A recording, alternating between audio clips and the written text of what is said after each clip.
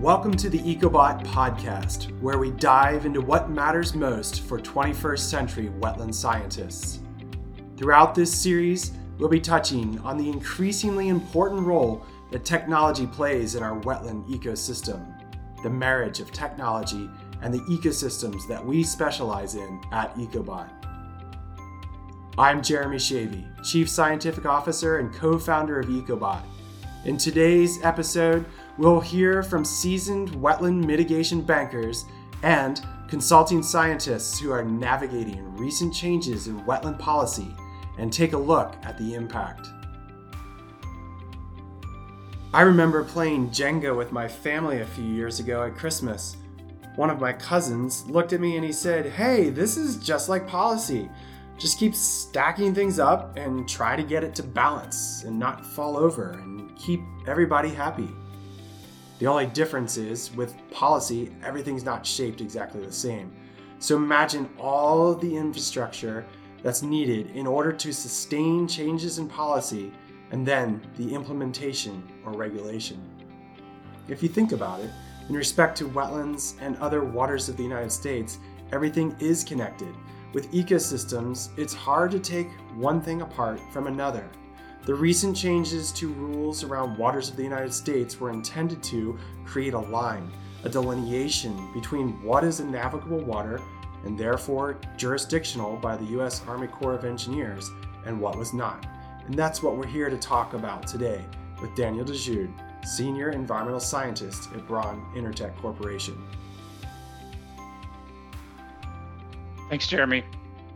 The Clean Water Act was passed in 1972, and the objective stated in the Clean Water Act was to restore and maintain the chemical, physical, and biological integrity of the nation's waters.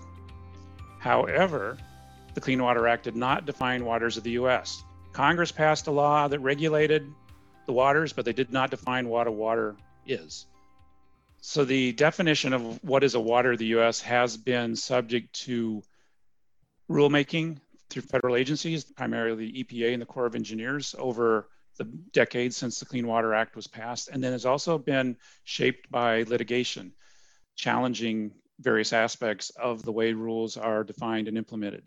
Most recently, there's been rulemaking undertaken related to waters of the U.S. In 2019, the Corps and EPA proposed a new rule redefining waters of the U.S. They received 500,000 comments on that proposed rule. Also in 2019, they rescinded what was the existing rule of waters of the U.S., and that was called the Clean Water Rule. And that was a rule that had been published and finalized in 2015. So that was formally rescinded in 2019. And then in 2020, in April this year, they published the new Navigable Waters Protection Rule, and that rule became effective on June 22nd, 2020. So that is now the rule defining waters of the U.S. for almost every part of the country, and I'll get to that, why it's different. Not all waters are created equal.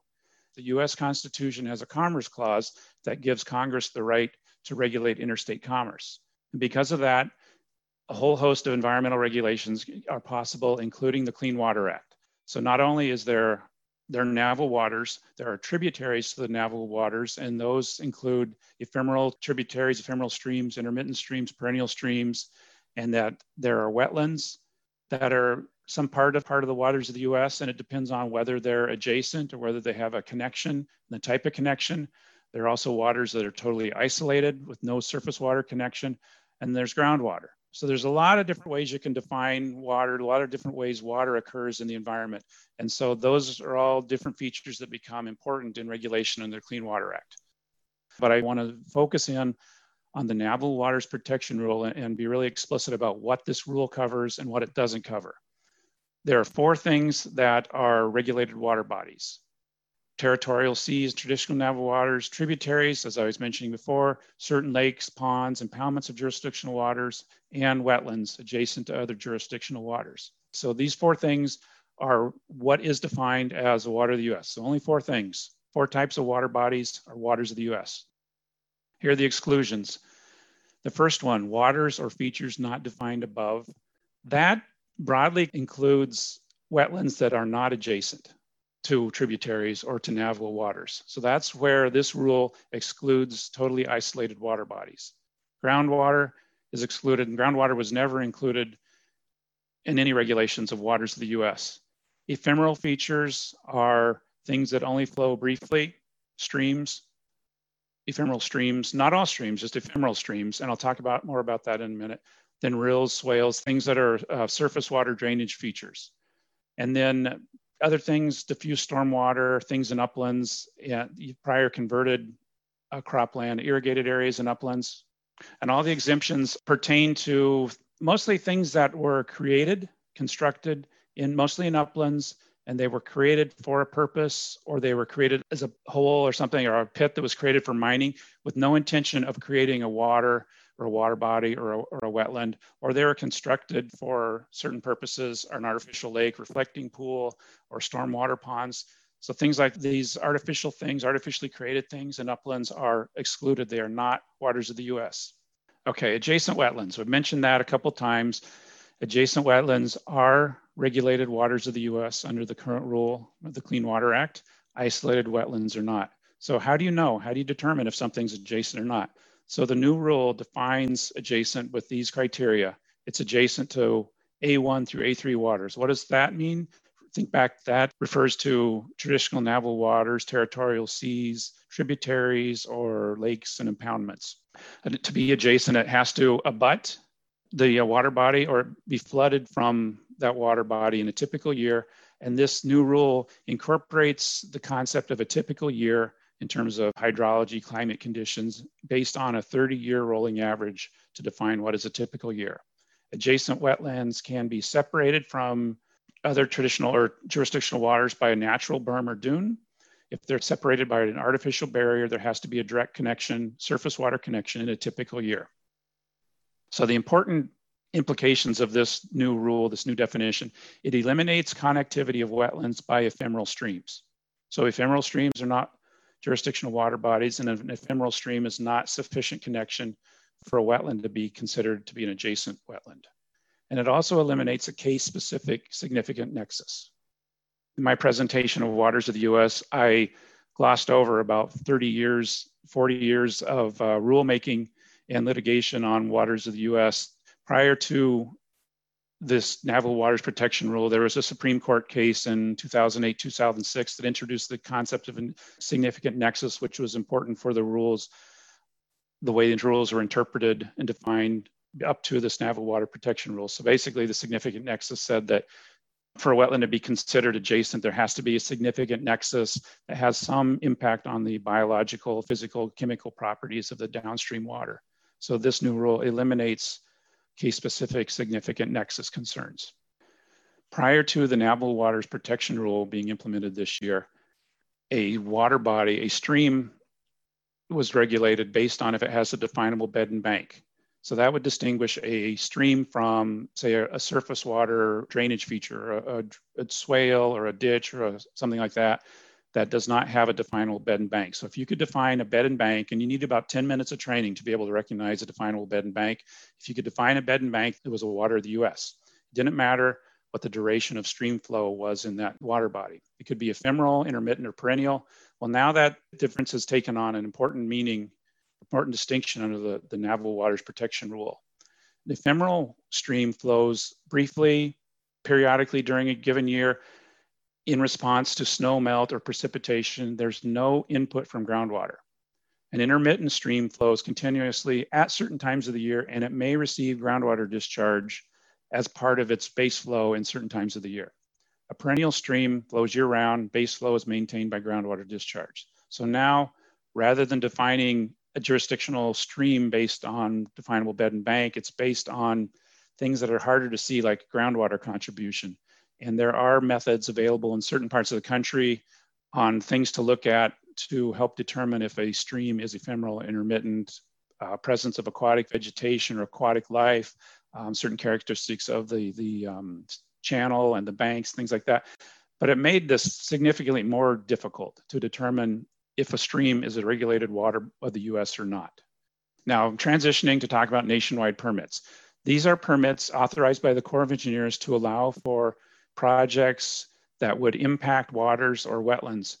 Nationwide permits are a class of permits that are applied to predefined categories with relatively limited impacts to waters or wetlands. There are 52 categories of nationwide permits. Because they apply to predefined things with minimal adverse impact, they allow for a streamlined permitting process rather than a more involved, longer process involving more factors to evaluate. So this is really the workhorse of the Corps of Engineers permitting program. Lots and lots of activities are permitted with nationwide permits, relatively fast review and authorization. There are several different permits available to the Corps of Engineers. I have a couple of categories of no impact or exemptions, things where there either is no water body present or there's a water body present, but it's exempt. So going back to the slides earlier under the Naval Water Protection Rule, things that are exempt. So in those two categories, you don't need a Corps of Engineers permit for anything that affects those water bodies. If there is a water body, a stream, water of the US, or wetland that is not exempt, that's affected by a permit, then you would need a Corps of Engineers permit. And the categories are the permits that are authorized with conditions. So you can do a project and there are conditions that apply to it. The middle one that says NWP, no PCN, that's a nationwide permit with no pre-construction notification, also called a non-reporting nationwide permit.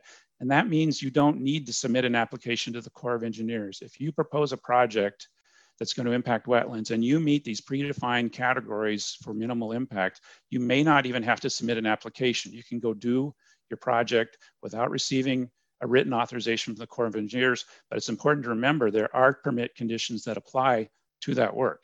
Even though the Corps of Engineers isn't going to send you a signed piece of paper saying you've got a permit, here are the conditions, you have to know if you're using that non-reporting permit that there are conditions that apply. And then moving down, the next level of permitting are nationwide permits where there is a pre-construction notification required. In other words, an application is required. And then there's an individual permit. And I said the nationwide permits are for things that are relatively minor impacts, predefined activities. Individual permit is for anything that doesn't fit into those categories. So then there's no limit on how big a project could be, how much acreage or how many water bodies could be affected. If it's a large enough project, it will go into an individual permit. These are things that require an application. In certain Corps of Engineers districts, there are regional general permits and letters of permission that may replace nationwide permits in some conditions.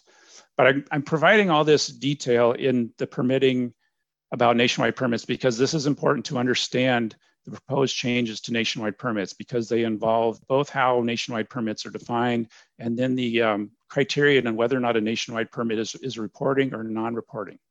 Typically for nationwide permits, they allow up to half an acre of loss of waters or wetlands. And in certain nationwide permits where streams would be affected, they would allow up to loss of 300 linear feet of stream bed. And if a project is going to exceed the half acre of impact or the 300-foot linear stream impact, then an individual permit is required. And those have more requirements for documentation, more review, environmental review, and can trigger a NEPA review, a National Environmental Policy Act that may require an environmental assessment or environmental impact statement. Nationwide permits were proposed for renewal in September of 2020. They're on a 5-year cycle where they're renewed every 5 years, and they were up for renewal in 2022. They will expire in 2022.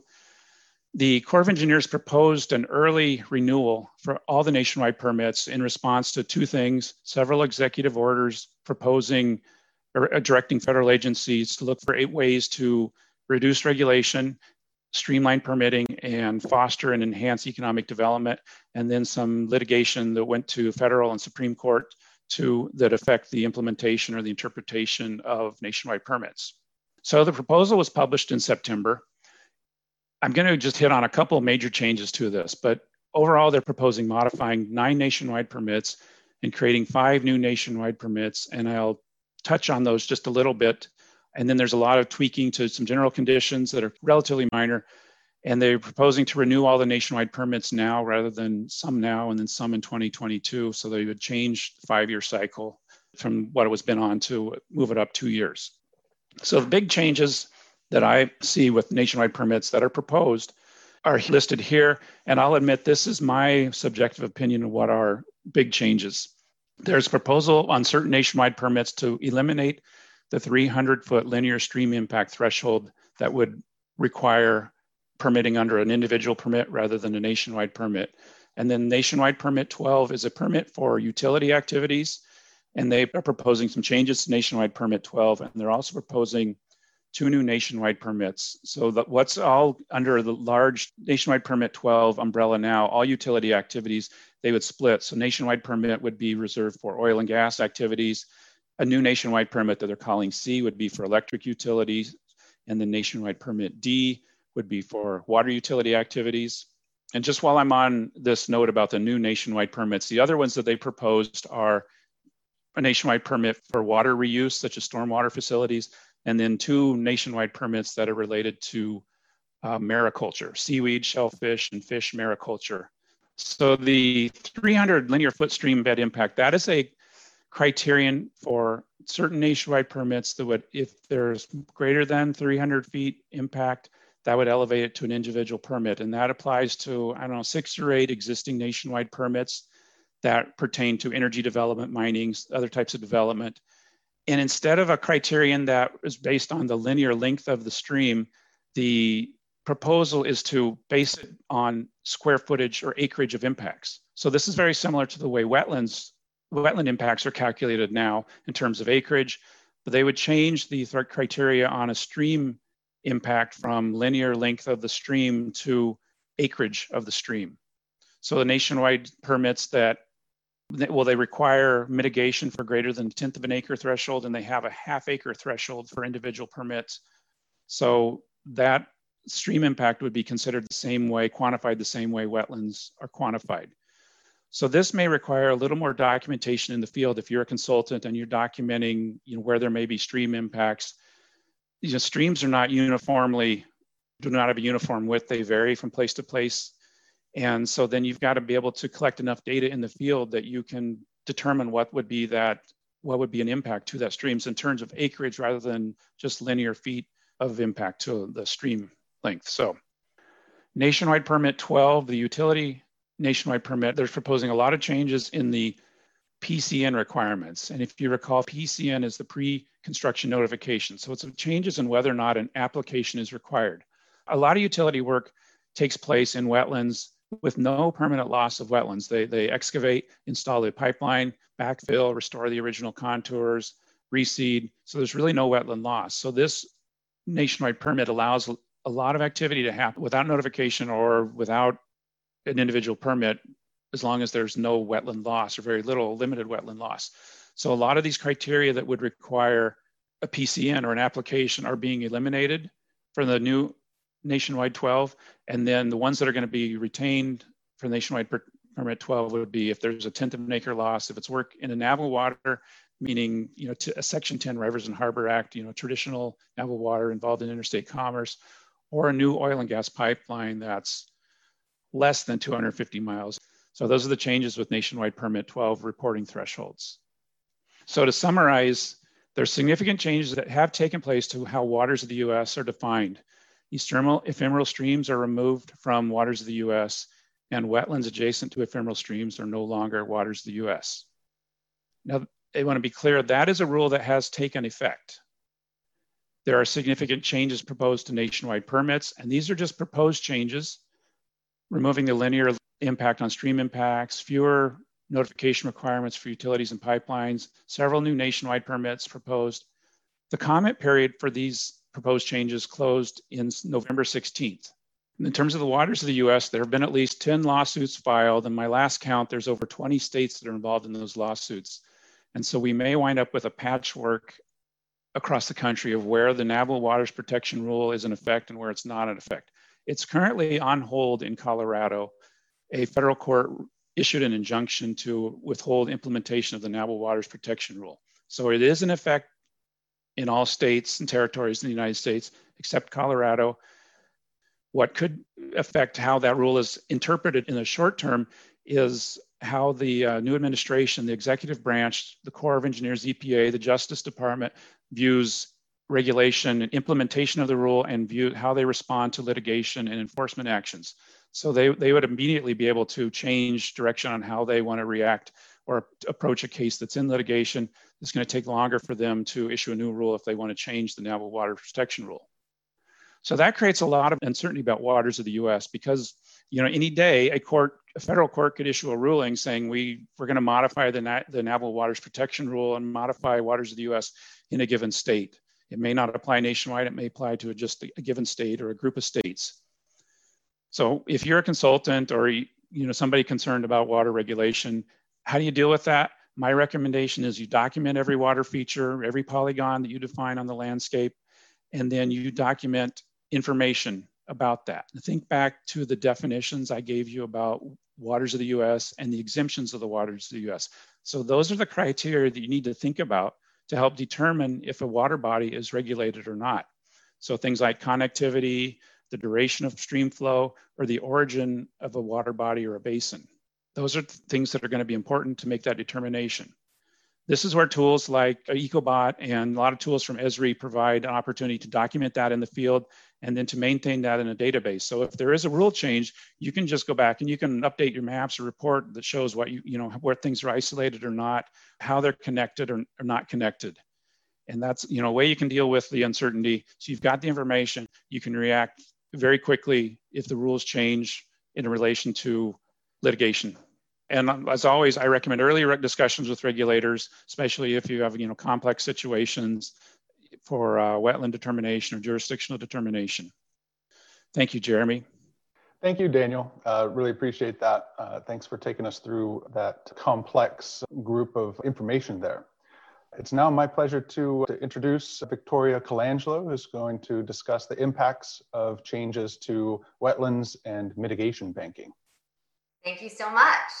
Well, I'm honored to be a part of this very impressive panel. Thank you so much to EcoBot for inviting me to show my perspective as a mitigation representative and Florida perspective as well.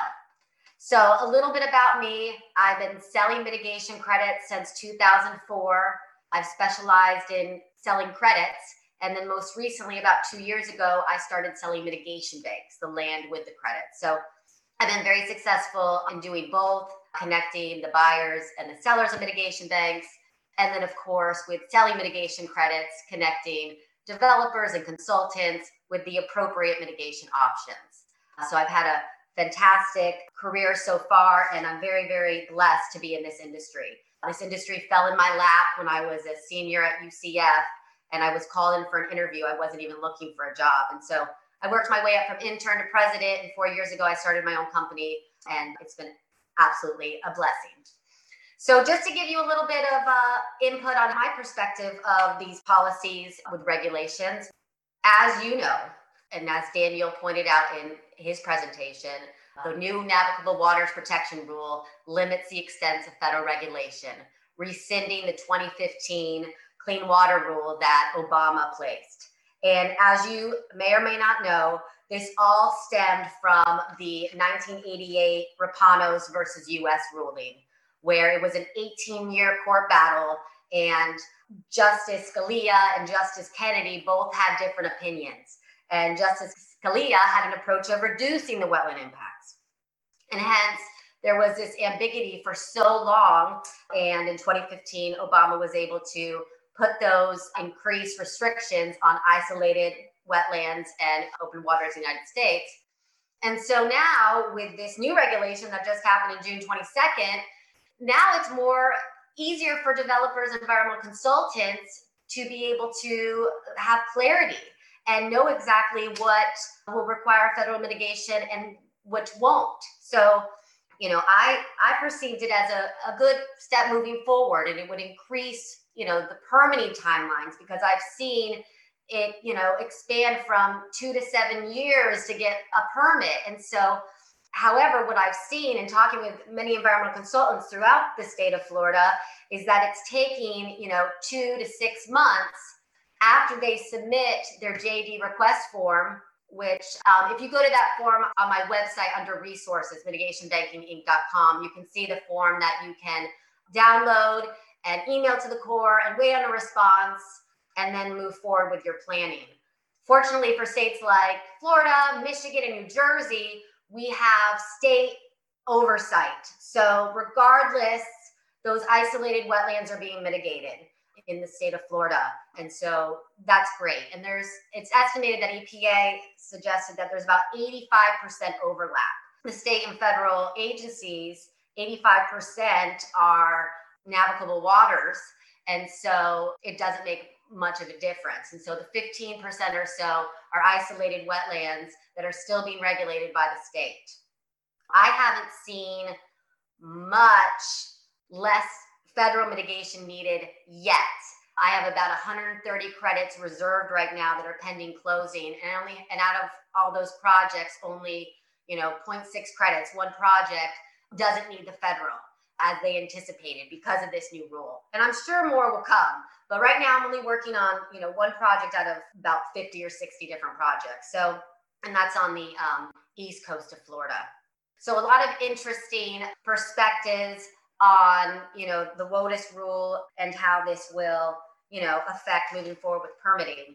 Like was stated before, who knows? This is probably should be challenged again. It's going to take a lot of effort, and they're going to have a defensible argument, require evidence of how this would be modified if this were ever to be rescinded again and open up the process. But I'm assured that wouldn't happen even if we started today for 3 to 4 years. So a lot of projects are moving fast so they can get grandfathered in, get those JD forms in. That way you are set. All right, next policy change I want to talk to you about is specific to Florida. You may or may not live in Florida. You may not, be affected, but Florida is one of the prestigious premier wetland mitigation areas in the country. They are currently looking into to be able to shift the Clean Water Act Section 404 from the Army Corps of Engineers to the Florida Department of Environmental Protection. And what that would mean is all projects except Section 10 will be shifted over to FDEP to regulate. And so currently the Corps, is just working on those big priority projects and going to shift everything to FDP if it's approved. And so that's going to be an interesting challenge for us, I think, to be able to have those resources. And DEP is confident. Like I said, they have an 85% overlap. So they're like, we're already working on these projects. Might as well streamline it. DEP will manage it at first. And then once they get the process together, I understand that they'll start flowing it to the 5 different water management districts in Florida who primarily oversee the wetland impacts for the state side. DEP just does individual family homes and linear projects. So I guess they feel like they can put some more on their plate and alleviate the core of those responsibilities. So I think that's really interesting because, it may be the wave of the future for other states as well to take back their, regulations so that when these federal nuances happen with isolated wetlands, the state still maintains a regulation over the isolated wetlands, and therefore they're not just being left out and not being compensated for. Mitigation banks will continue to be permitted by the Army Corps of Engineers. They will not go to FDEP. So that was good, and we're excited for the changes, good or bad. It's going to be interesting. I know Michigan did that, changed over from the Corps to the states, and I'm not sure if they've been successful with that program. I've put in a couple calls, but I haven't heard back yet, and I'd like to pick their brain on their perspective.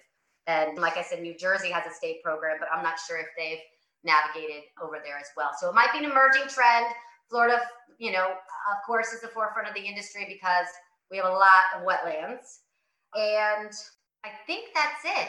Thank you again so much for listening to me with my perspective. Thank you for listening to the EcoBot podcast. In the next episode, we'll wrap our conversation about navigating policy changes with Jeffrey Pearson and hear some of the panel's responses to the Q&A. If you like what you heard, take a moment to rate, review, and follow along on any podcast app, including the one you're using right now. If you'd like to see how EcoBot can transform your natural resources consulting workflow, find us on LinkedIn or visit ecobotapp.com. I'm Jeremy Shavy, and I'll see you next time on the EcoBot podcast.